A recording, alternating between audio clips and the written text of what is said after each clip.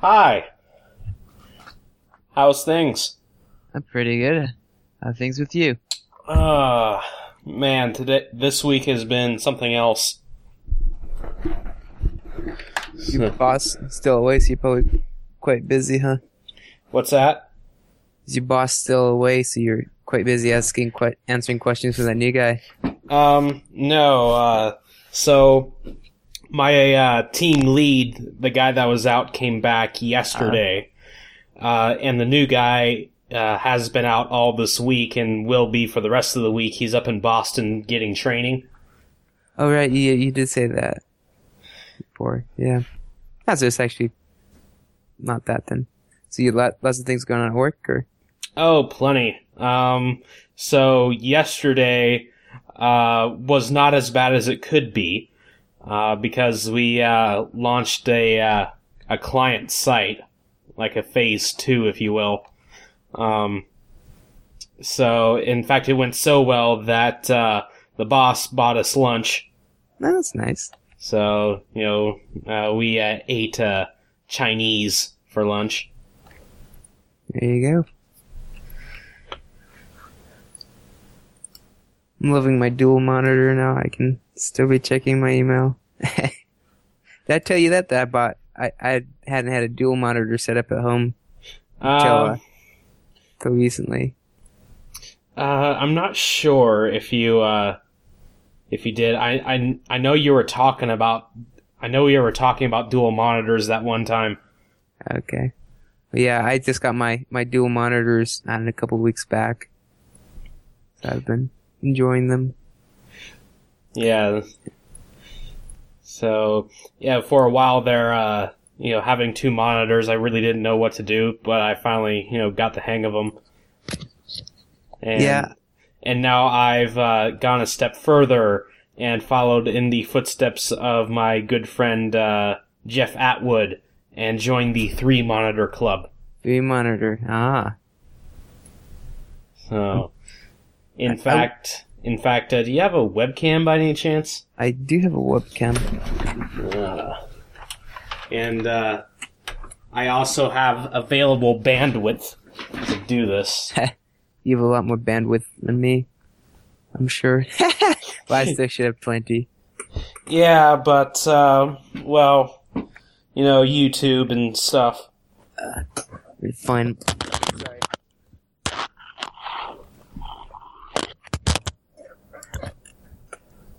Setting it up. There we go. See you. That's the turn mine on, probably. No, I see it's not on. Yeah. Okay. There you go.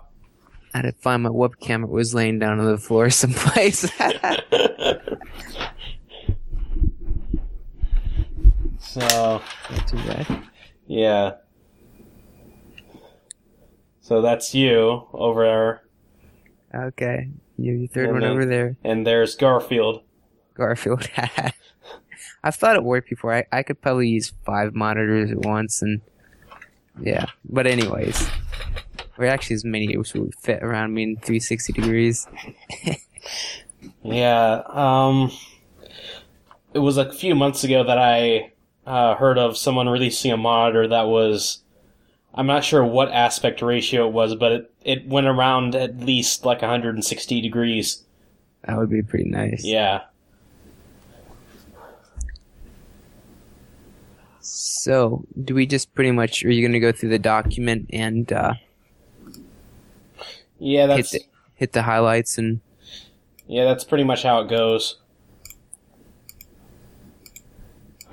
So, goodbye Winamp.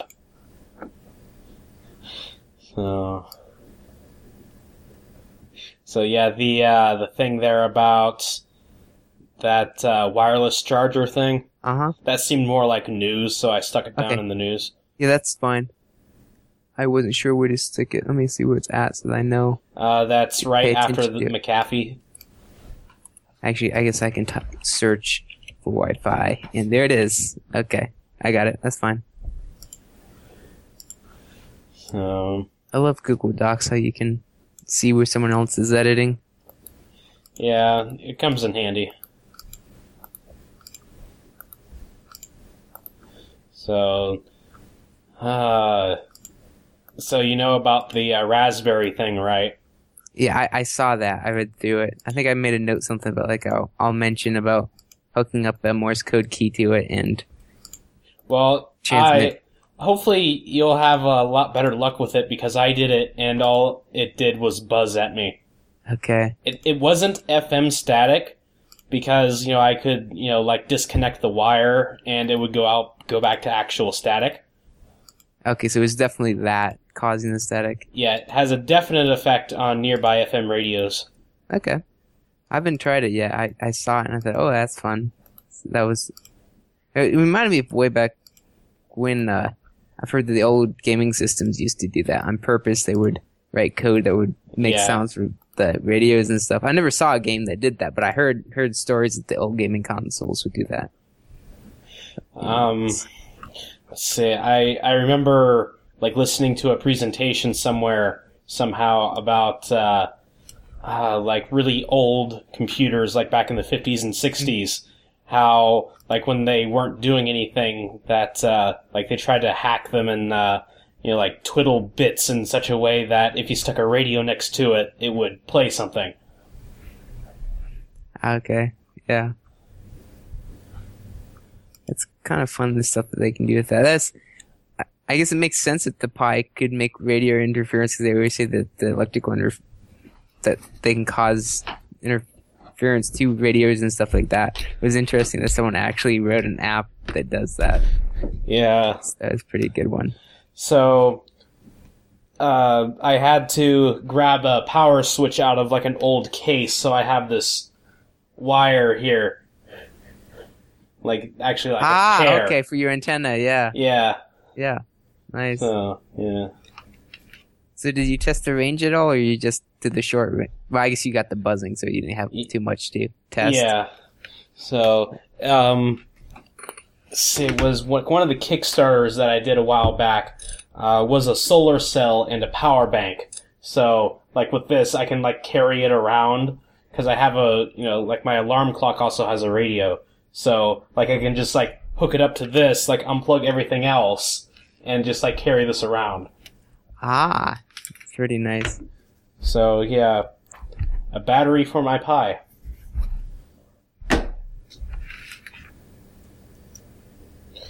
So, like I'm not sure if the buzzing was because I wasn't using the included sound file with it, but, it said, like 42 or like 44.1 kilohertz, 16-bit audio.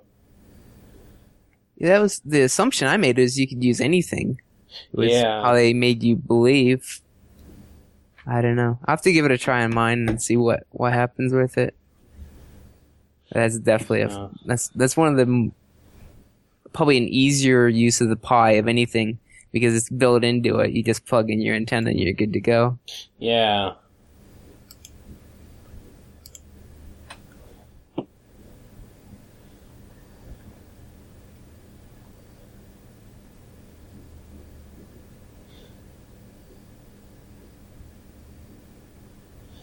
Let's see. It maps the peripheral bus in physical memory into a virtual address space. Then it sets a clock generator module to enabled, and sets the output to GPIO 4, and sets the frequency to 100 megahertz or whatever, provided from PLLD at 500 megahertz divided by 5, which provides the carrier. At this point, FM will stop making a fuzzing noise and become silent.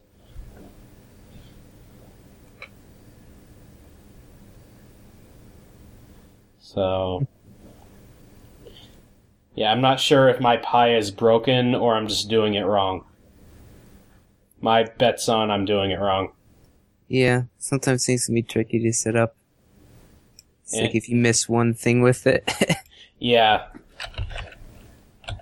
And, like, if you go and ask the person who made it, it's like, you idiot, it's so obvious. I wrote instructions for it. You don't even need instructions. It's like at work when they ask for you to write an implementation guide. It's like, really? I'd have to write one? But Yeah, I guess you do. Yeah. So it was just before I left today that it wasn't on the client that just launched. We're doing another phase for them, but it's for, I think, what client was going to launch next month. That like we need to interface with their, I think it's like their order management system, and there's a soap thing they have set up, and so like there's list orders and then there's get orders. Okay. List orders is just like just gives you the numbers and basic information. Get orders gives you like all the details. So that's like, it should be like get order summary and get order details or something like that instead.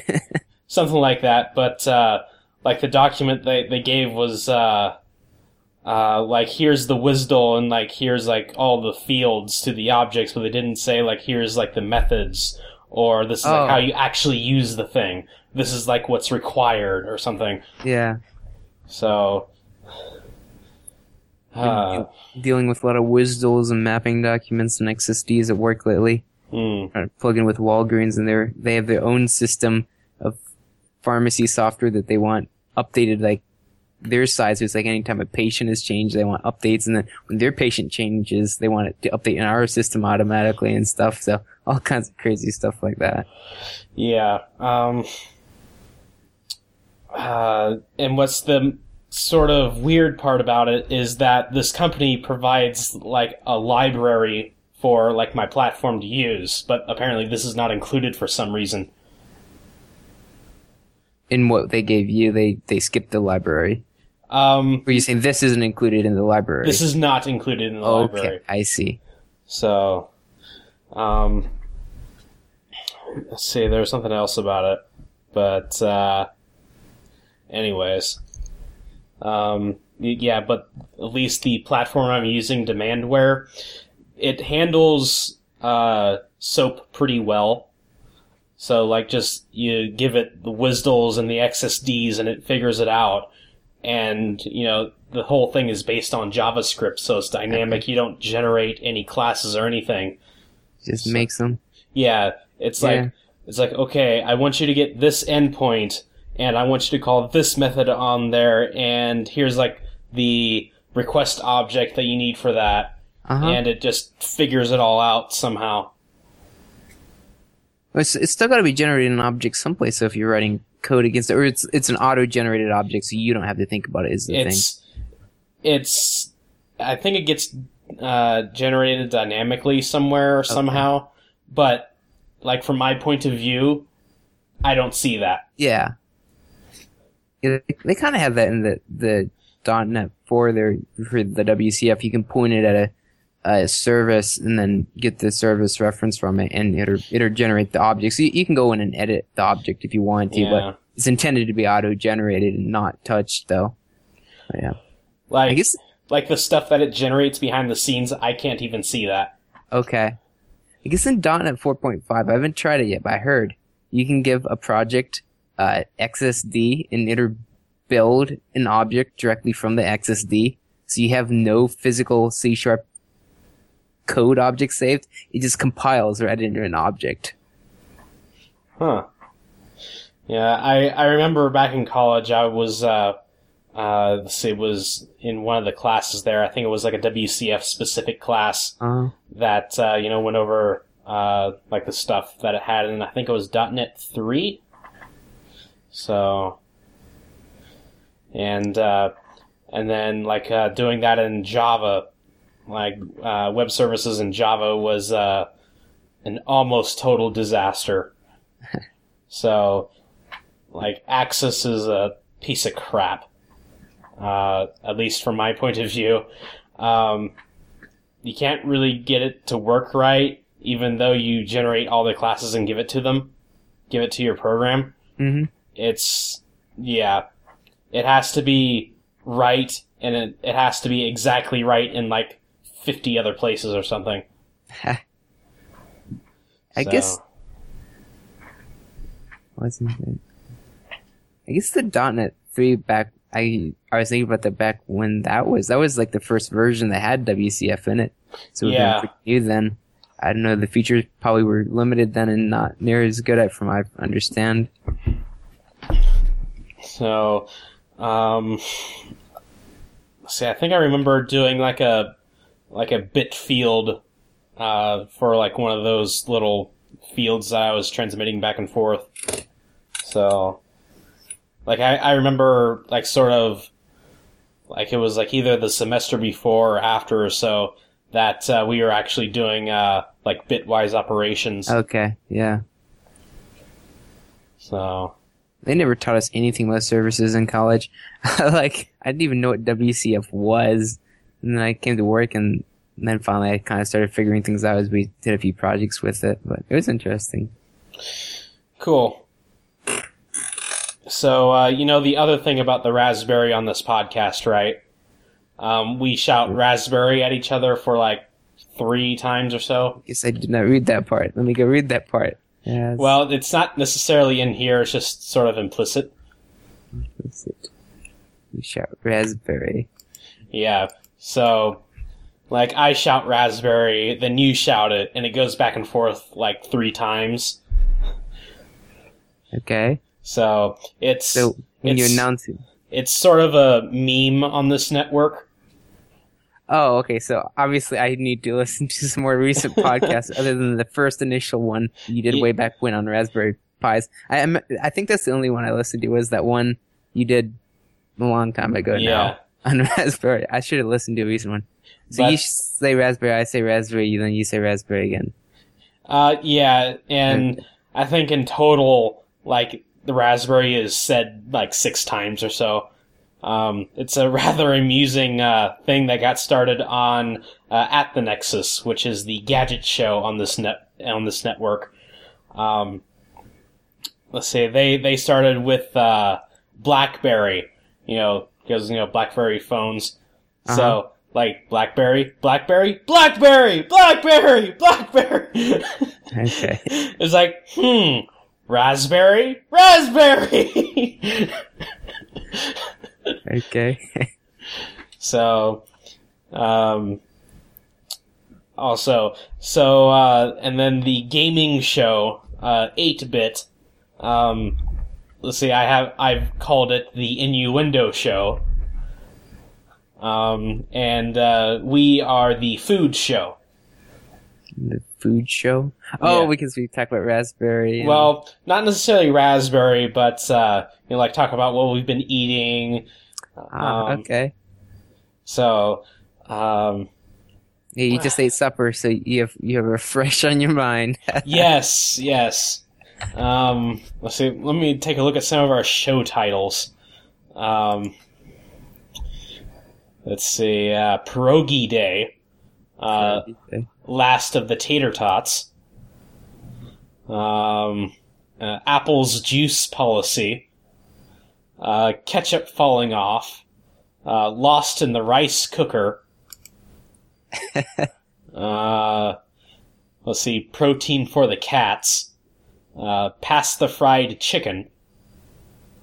Let's make sure I don't butcher this. Although that wasn't necessarily a reference to food. I upset the apple cart. Stuffed my face. An Oreo cream cheese suspension. And what's for dinner? Okay. So, see why now? See, I think I was talking about dirt. Like the dessert. Uh-huh. So, yeah. There's plenty of fun things here.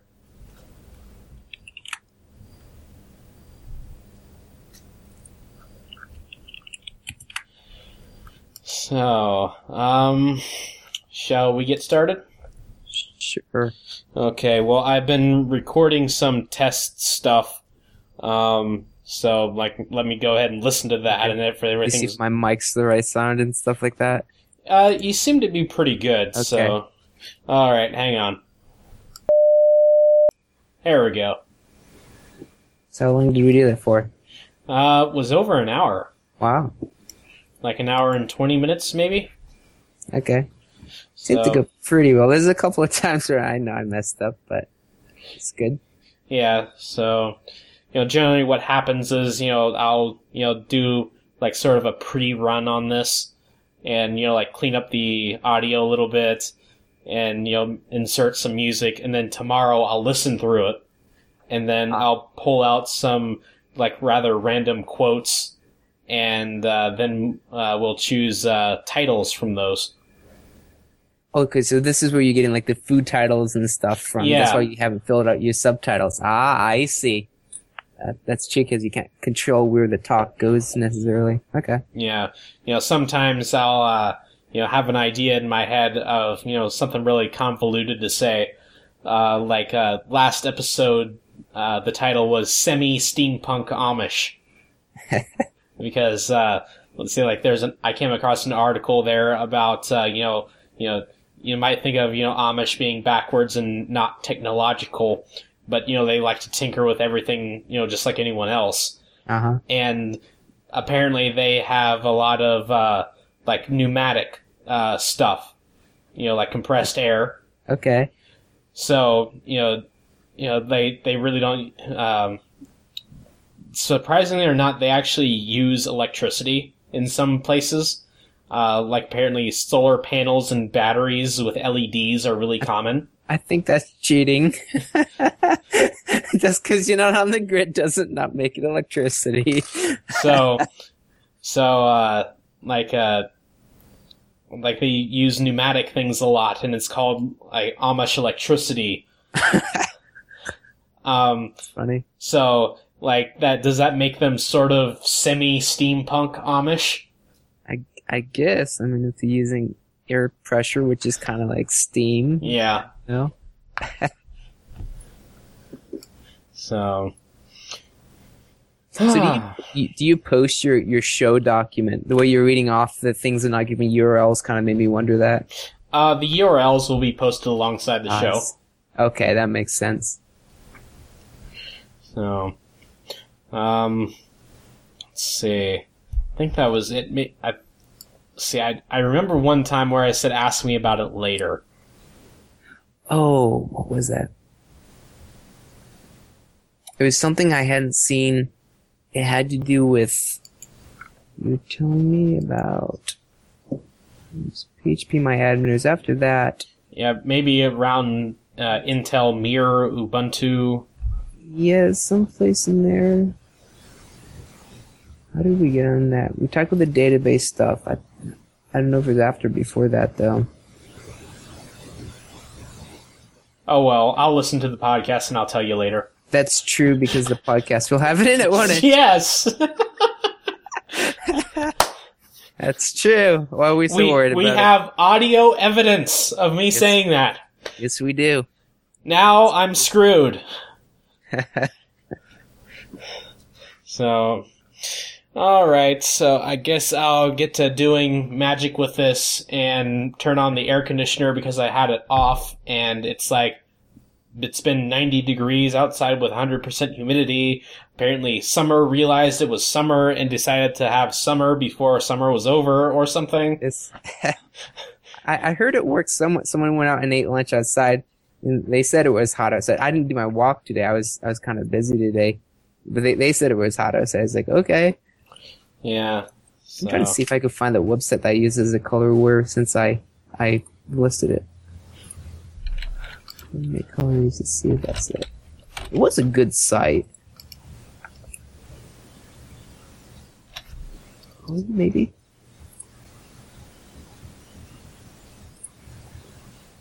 I don't think that's it.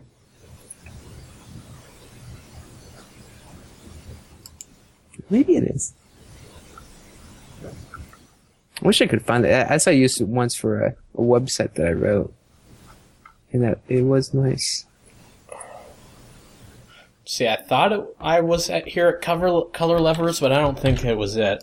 You thought what? I thought I used Color Levers, but I think that was like initially. Okay. But it's not what I used finally. Color Scheme Designer.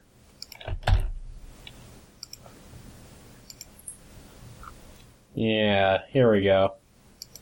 Color Scheme Designer? There, it's in the Fringe. which is technically what this is. Oh, yeah, that's one I used. Yep, that's it. That was a good one. I should add it to Delicious now that I have Delicious up and I couldn't find it. Yes, there you go. So now I can tag it actually with what I was searching for so I can find it next time. Site. Yeah, that's a good one. I like that one.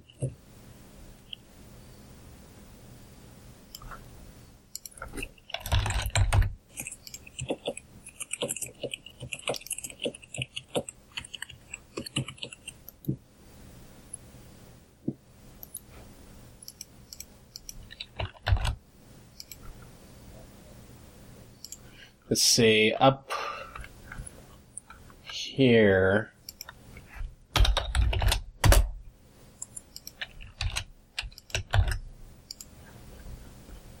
And then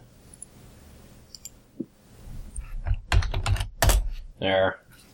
How to choose colors procedurally.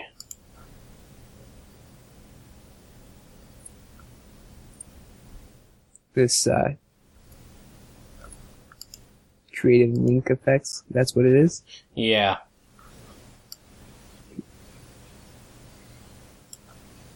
What do? You just go and click on one? And... Yeah, hover over it.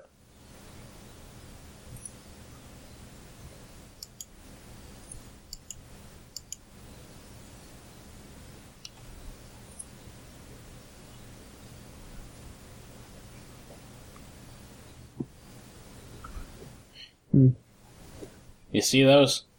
Yeah, I'm seeing like the spinning links and things, stuff. It's Yeah, there's like a dozen of them. still don't. Well, I can see the different transitions when you click it, and then it bounces you. Maybe it was. Oh, okay. I was seeing wrong how it works. Okay, I got it now. Yeah, it's just the visual.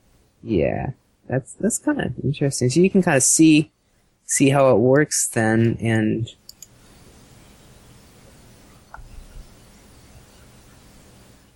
pretty fancy. Sometimes you get too fancy with things and you confuse your user. Is like makes fancy stuff and they're like, "What's going on?" When they're trying to click it, it's moving on them and they're trying to chase it down.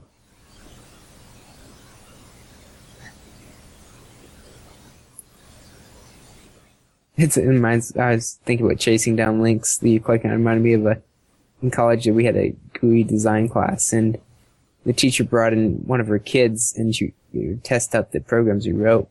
So the one student wrote a program that would have a box that said "click me" or something, and it's just like when every time it got close to the box, when it hit the zone of the box, it'd jump off to some other part of the screen. The kid loved that so much. I remember that. Okay, then down at the feedback, there's the choosing colors procedurally. Feedback. Yeah, like down where I'm at. Feedback. Ah, there. How to choose colors procedurally. There we go. It goes over like how colors are perceived and the fact that even though these colors are equally spaced apart on some spectrum, they're not actually perceived as being that far apart. Yeah, that looks like a good article there. There's lots of times color stuff I don't understand if I'm working on a website.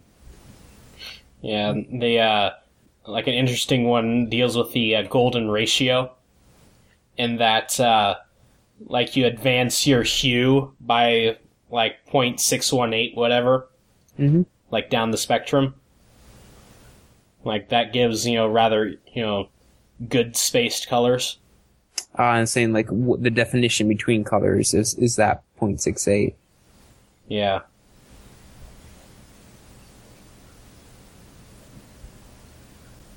And like random saturation and random luminance. Like the same color, just, alter its, value a little bit. Yeah.